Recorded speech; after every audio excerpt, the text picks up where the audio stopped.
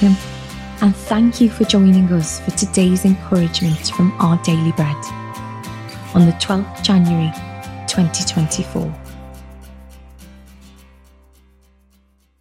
The Bible reading today is Genesis chapter 39, verses 19 to 23.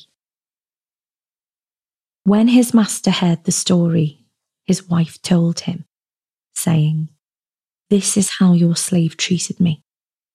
He burned with anger. Joseph's master took him and put him in prison, the place where the king's prisoners were confined. But while Joseph was there in the prison, the Lord was with him.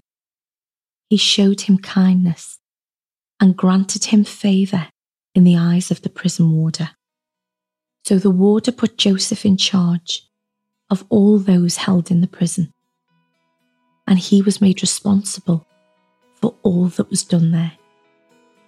The warder paid no attention to anything under Joseph's care, because the Lord was with Joseph and gave him success in whatever he did.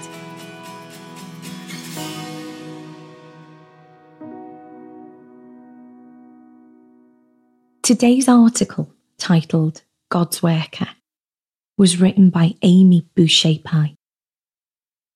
In a refugee camp in the Middle East, when Reza received a Bible, he came to know and believe in Jesus. His first prayer in Christ's name was, "Use me as your worker."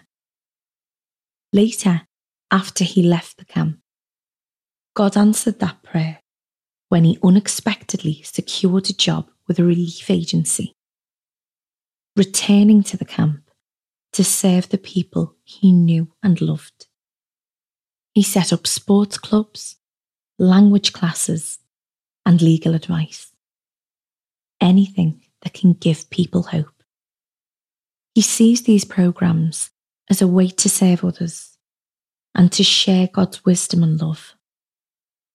When reading his Bible, Reza felt an instant connection with the story of Joseph from Genesis.